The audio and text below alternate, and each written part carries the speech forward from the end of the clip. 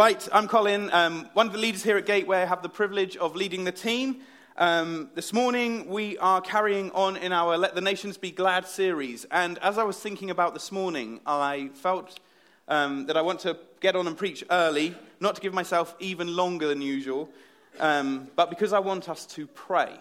And pray for one another and to give God space just to come and fill us afresh with His Spirit.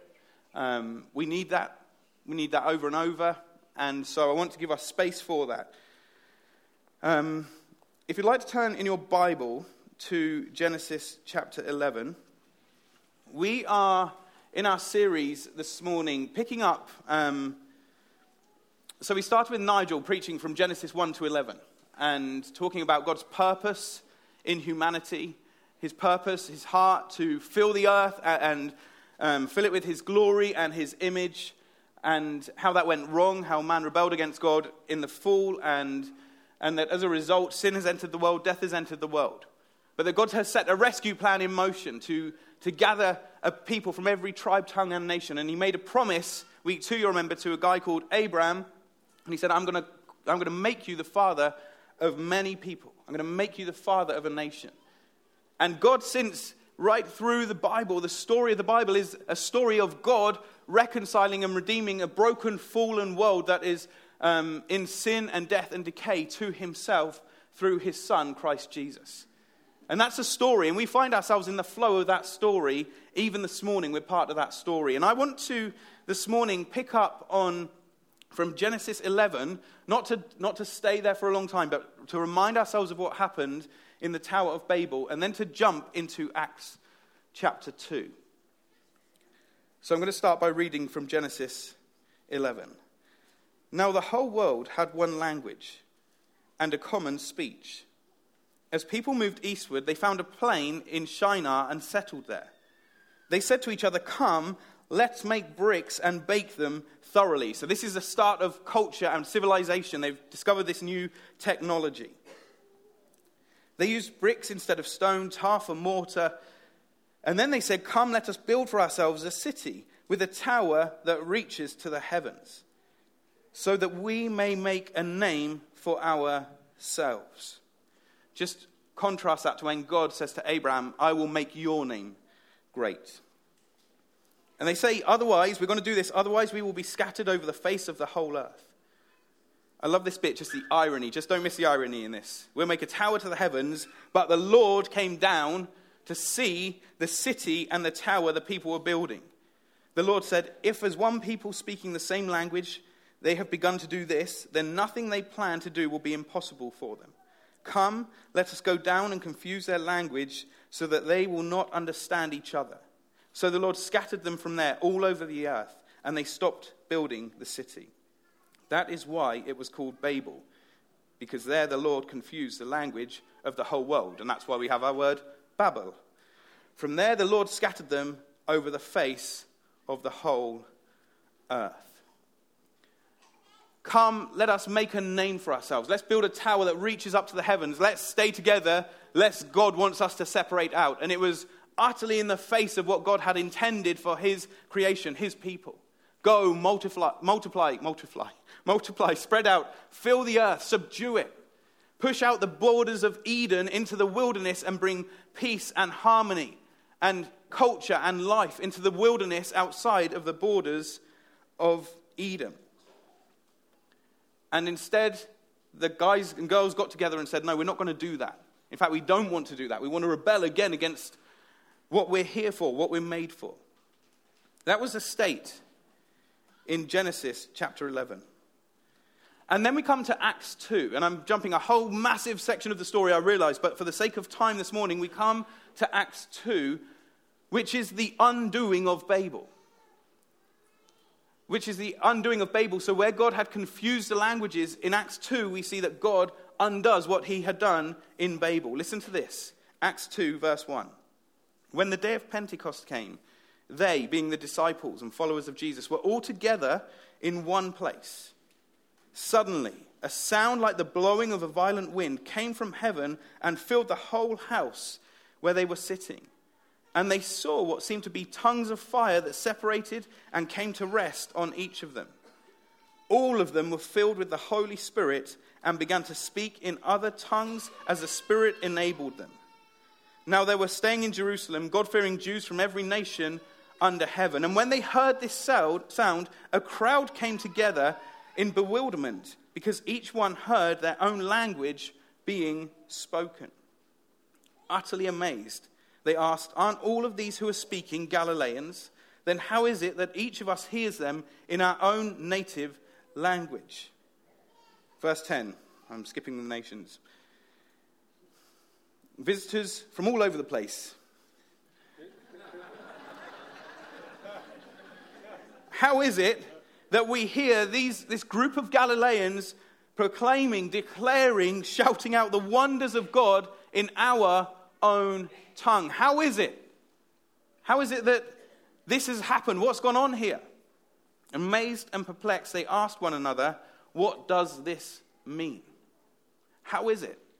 Well, the Bible makes that really clear. Go back to the prophet Joel, and he says, "In those days I will pour out my Spirit on your sons and daughters, on men and women, on slaves and frees, on slave and free people, that they may know me from the heart, that they may delight in me, that they may have a relationship with me from within their innermost being, that they would delight to do the law of God, not because it's written on a stone tablet, but because I've written the law on their heart, and from within your inmost being, you'll want to know me and celebrate and worship and walk with me and keep my commandments and decrees, because my Spirit will cause that desire to rise up within you."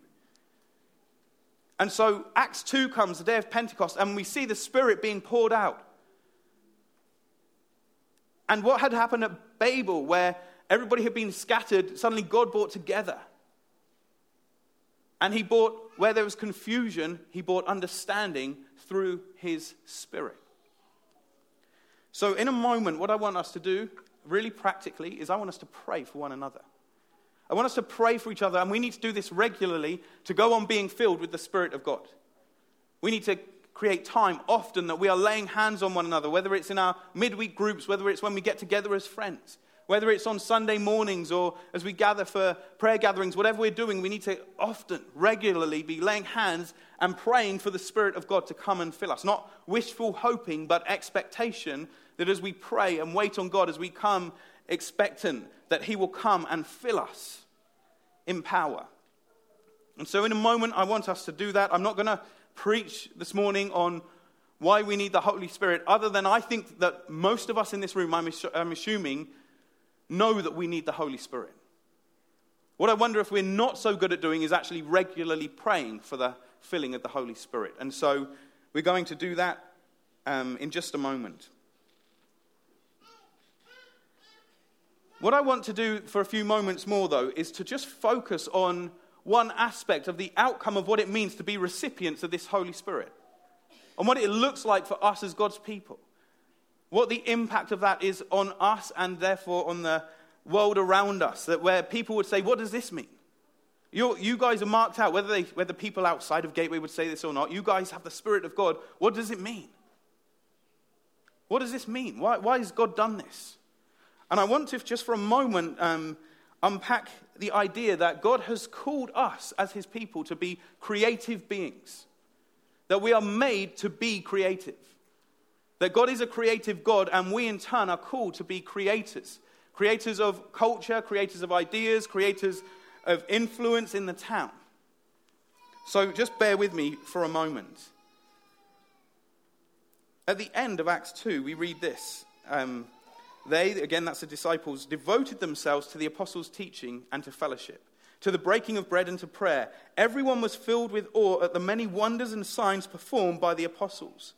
All the believers were together still and had everything in common. They sold property and possessions and gave to anyone who had need. I just want to pick up on that, because sometimes we can have such a rosy picture of what that looks like. And we could just say, oh, it was just easy for them. I read into that when they were gathered together and they sold extra property, extra fields, and they thought, how can we care for the needs amongst us? I imagine there was huge creativity going on in that process. That people with skills and talents and understanding would come and say, hey, we need to care for those who are poor among us well. And that suddenly creativity began to come to the fore of that community. I wonder more recently in the church that, not in necessarily the church at large, but maybe for us, maybe for the church in the West, that we've pushed the idea of the church and creativity down. The church doesn't need to be creative. We just need to tell people the gospel so that they're saved.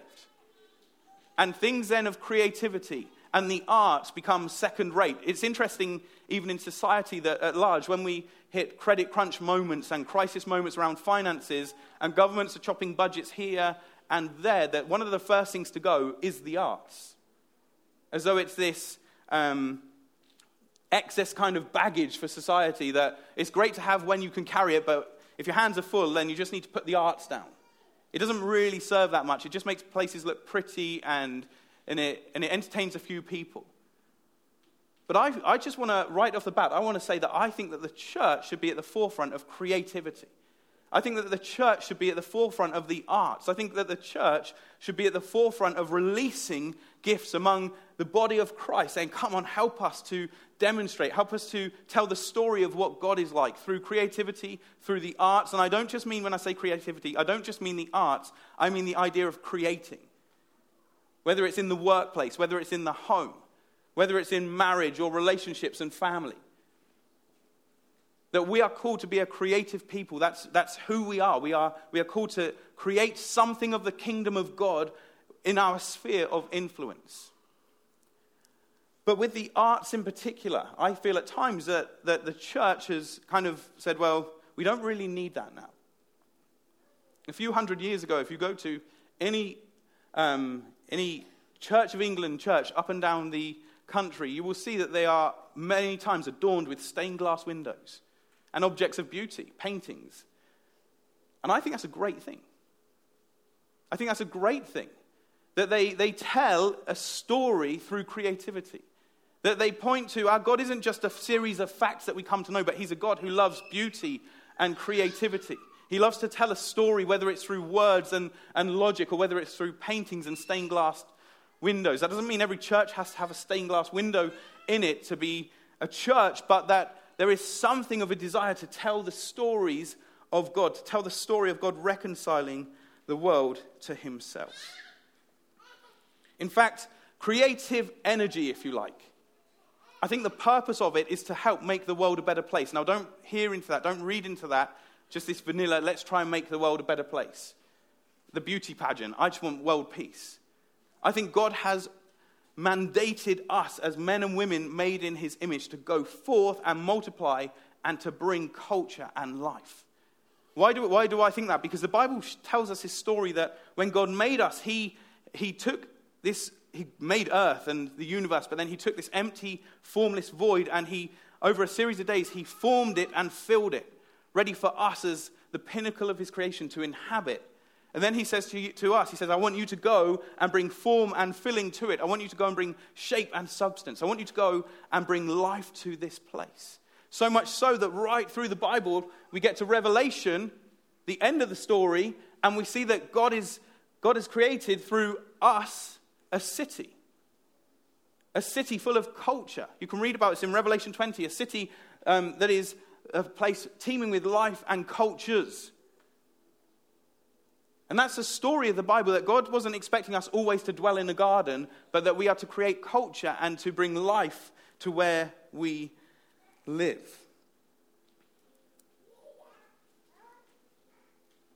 And this is what God is calling us to, I believe, as his church. And I think that sometimes these ideas go in and out of fashion with the church because there is a huge cost to this. There's a huge cost to creativity. But this is what I believe God is calling us to. Andy Crouch, who wrote a great book, Culture Making, 10 years ago, he said this: the beginning of culture and the beginning of humanity are one and the same because culture is what we were made to do. There is no withdrawing from culture. And so often the church can want to withdraw from the world around us. We can want to hide away and say, but it's not good. And that's why God says, that's why I've sent you, to go and bring goodness to it. Culture is inescapable. And that is a good thing. And he goes on to say this: I wonder what we Christians are known for in the world outside of our churches. Are we known as critics, consumers, copiers, condemners of culture? And he says, I'm afraid so. Why aren't we known as cultivators, people who tend and nourish what is best in human culture, who do the hard and painstaking work to preserve the best of what people before us have done? Why aren't we known as creators, people who dare to think and do something that has never been thought or done before, something that makes the world a more welcoming and thrilling and beautiful place? I love that. I think it's a lift our heads gaze on who we are as men and women made in God's image. We recently, Phoebe asked a question, one of those great 6-year-old questions: why are we here? Why did God make this? Why did God make the earth? Why did God make the universe? Which, of course, is a incredibly fun question to try and answer. And the bottom line I could think of is because he wanted to. Why did God want to do it? Because he wanted to, for the joy of creating. Our God is a creator God, and it's not a means to an end. It is the end. He created because he wanted to. And therefore we create because our God is a creative God, and we are made in the image of our Creator.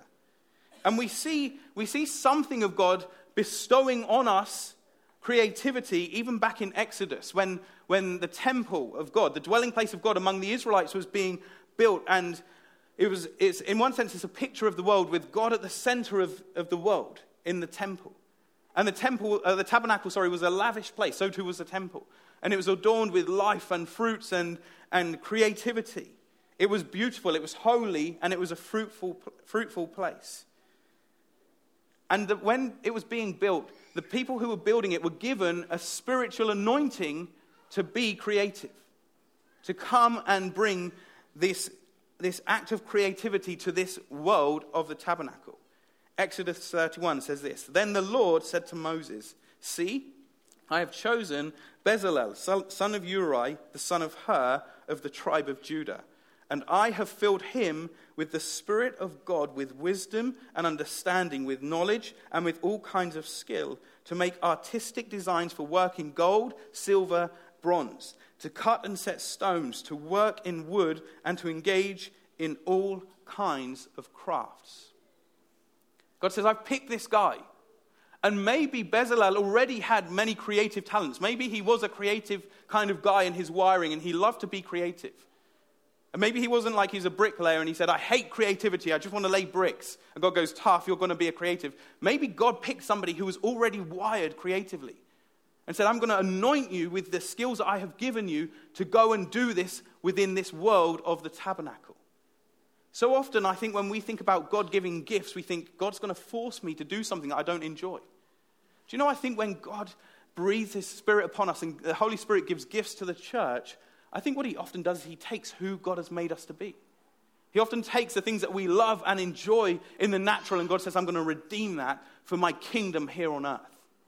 And I think that's so important, so that there are things that you love doing, and I feel that sometimes we forget. God says, now go and create that within the place that I've placed you. That passion that you have, go and use it for the kingdom to display my glory. Bezalel, though, he needed the Spirit of God to create that kingdom of God within the tabernacle. We need the Spirit of God to go and be creators. There are many creators, many people who love God and are creators, many people who don't love God and are also creators, who are also creating and shaping culture. It's not only people who know God who can produce amazing, fantastic artwork and ideas and film and music and all of those kinds of things, but there is something unique about the people of God. When God says to you and I, go and fill the world and use that creativity, whether it's in the home or workplace, or whether it's in the arts or just with skills and talents and passions that I have given to you, there's something unique that takes place when the people of God step out in creativity. And it's simply this: we don't create because we have to. God didn't have to create the world. God already existed in a Trinity, in perfect love and life and harmony and joy. There's an outflow of God from the Father to Son and Son to Spirit and so on and so forth amongst that relationship that God didn't have to create. But he chose to because he wanted to expand his sphere of love. He wanted to expand he wanted to display to a greater measure his glory and his love. And so he created an outward creation of the universe with men and women that he wanted to breathe life into, and said, I want you to share also in this love and joy and relationship. And so he makes space for us. He makes space for us to flourish as we step into that relationship. And I feel that in the church, one of the things that we need to fight for in these days is to encourage each other into creativity. We need to propel each other and say, be creative just because God is creative. Not because you have to. Don't be creative in the workplace to try and get more money for yourself. Or to be like the guys at the Tower of Babel saying, let's make a name for ourselves. Don't be creative in the workplace using entrepreneurial ideas to make a name for yourself. Do it because it makes the world a better place for God. And you say, as I step out and use the gifts and talents that God has given me, this is what it looks like when the kingdom of heaven is among us. Let me just, for one moment, just divert. I think that we have such a wrong picture of what heaven is going to be like, because we think of it as heaven, this floaty place. When in actual fact, the Bible talks about God creating a new heavens and earth where the dwelling place of God is with man for all eternity. And in that place, we are going to bring, it's going to be a living city. It's why John in Revelation is almost struggling to describe what the streets look like. They're crafted, they're beautiful. And we need to see heaven as this place where we are at work, where we are at harmony with creation, where we are using creativity and skills and talents for the flourishing of everyone. It's what God has designed us to be.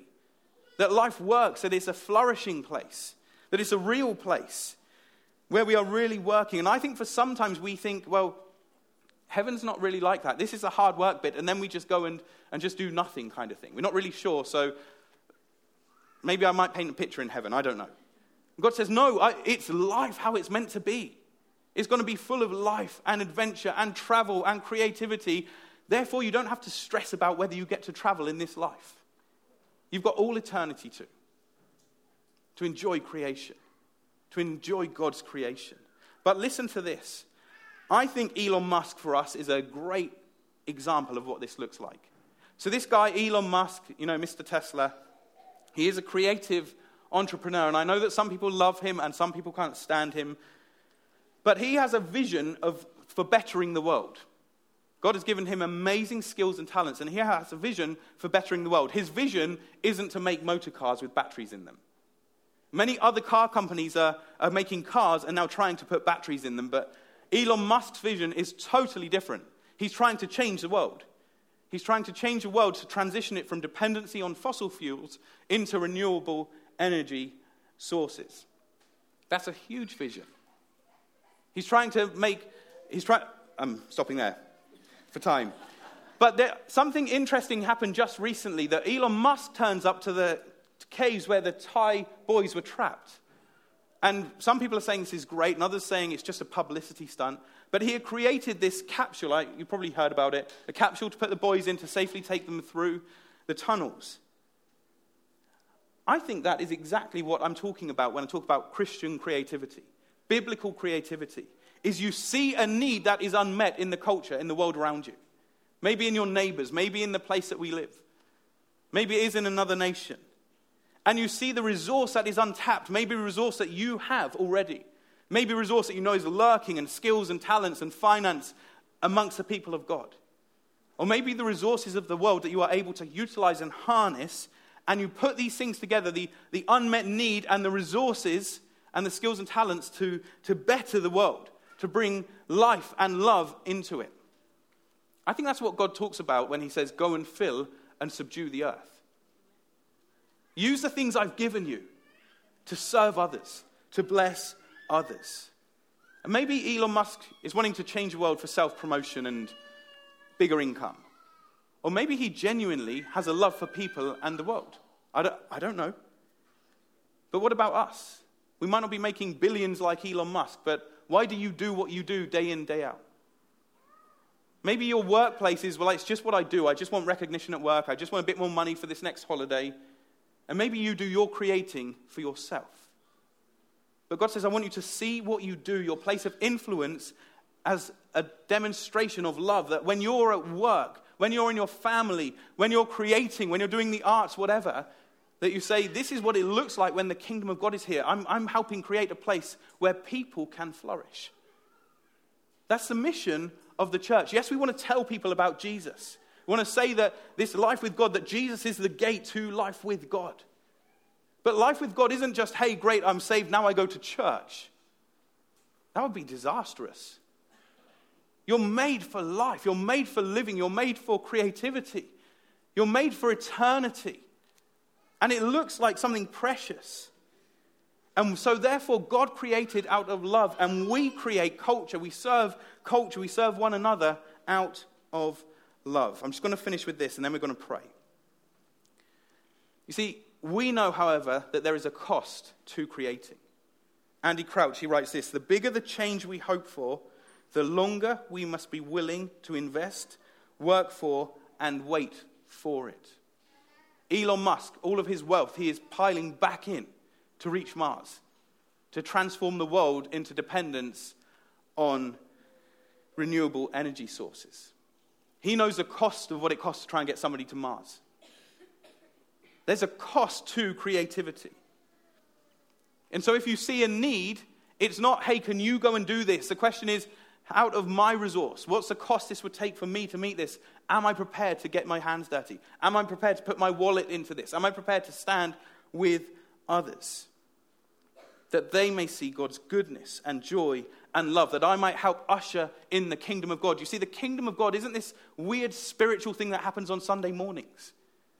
That's my point. The kingdom of God is God with his people for all eternity. And we are ushers in of the kingdom here when we understand this is what we're doing in life. So the kingdom of God doesn't happen when I rock up to church. One aspect of it does. But the kingdom of God happens the moment you walk out that door and the decisions you make, the way you think about your neighbors and friends and workplace, about the place that you live.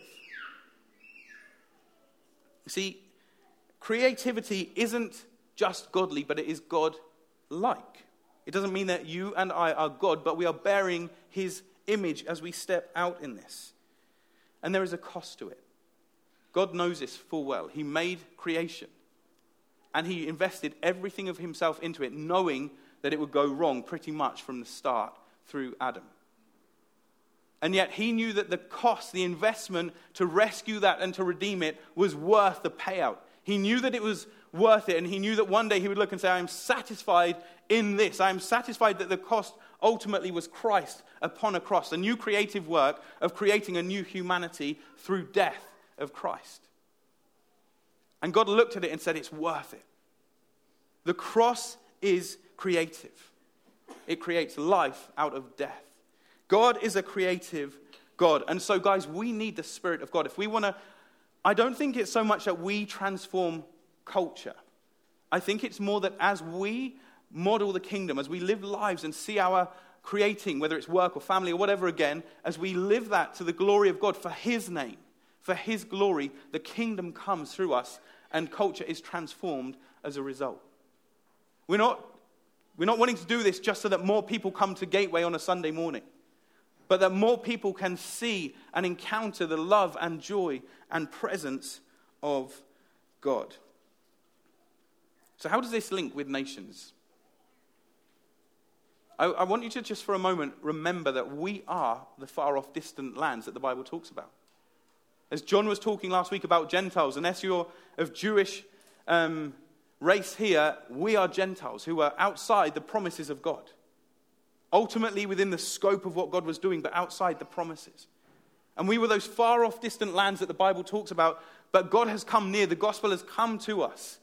And God has, in that, he says, I want you to now bring transformation through the kingdom to the place that I have placed you. I want you to love it. I want you to invest yourselves in it. I want you to count the cost of what it means to be a Christ follower in the place that you live. And so can I invite you to stand? I want to pray for us. I want us to pray for one another. We're going to pray, first of all, for the Spirit of God to come and fill us afresh. That's the starting place with this. Like Bezalel, we need the Spirit of God. And then what I want us to do is I want us to pray for one another, and I want us to pray for an unleashing of creativity amongst us. And also music and dance, and I want to include these things, and drama and poetry and artistic endeavor, that the people of God come alive and that permission is granted. You don't need me to say that, but God has created permission for you to go, I'm going to begin to be very creative in my place. I'm going to use those skills and talents and not hide them away, unsure why I have those passions. But I'm going to begin to be creative in my outlook on life. And I want us, Gateway, to fly with this stuff, that if you have an ounce of creativity in you, that you have a permission to go, I'm going to use that. I'm going to be a blessing to others. For some of you, it is that kind of enterprise-type mindset. I want to make the world a better place for other people through business and work. And I think we should bless one another. And it will look like different things for different ones of us. But this is what it looks like when the church comes alive and blesses the place where we are. So let's go for it. We're going to pray. Nigel's going to lead us here out. Thank you, guys.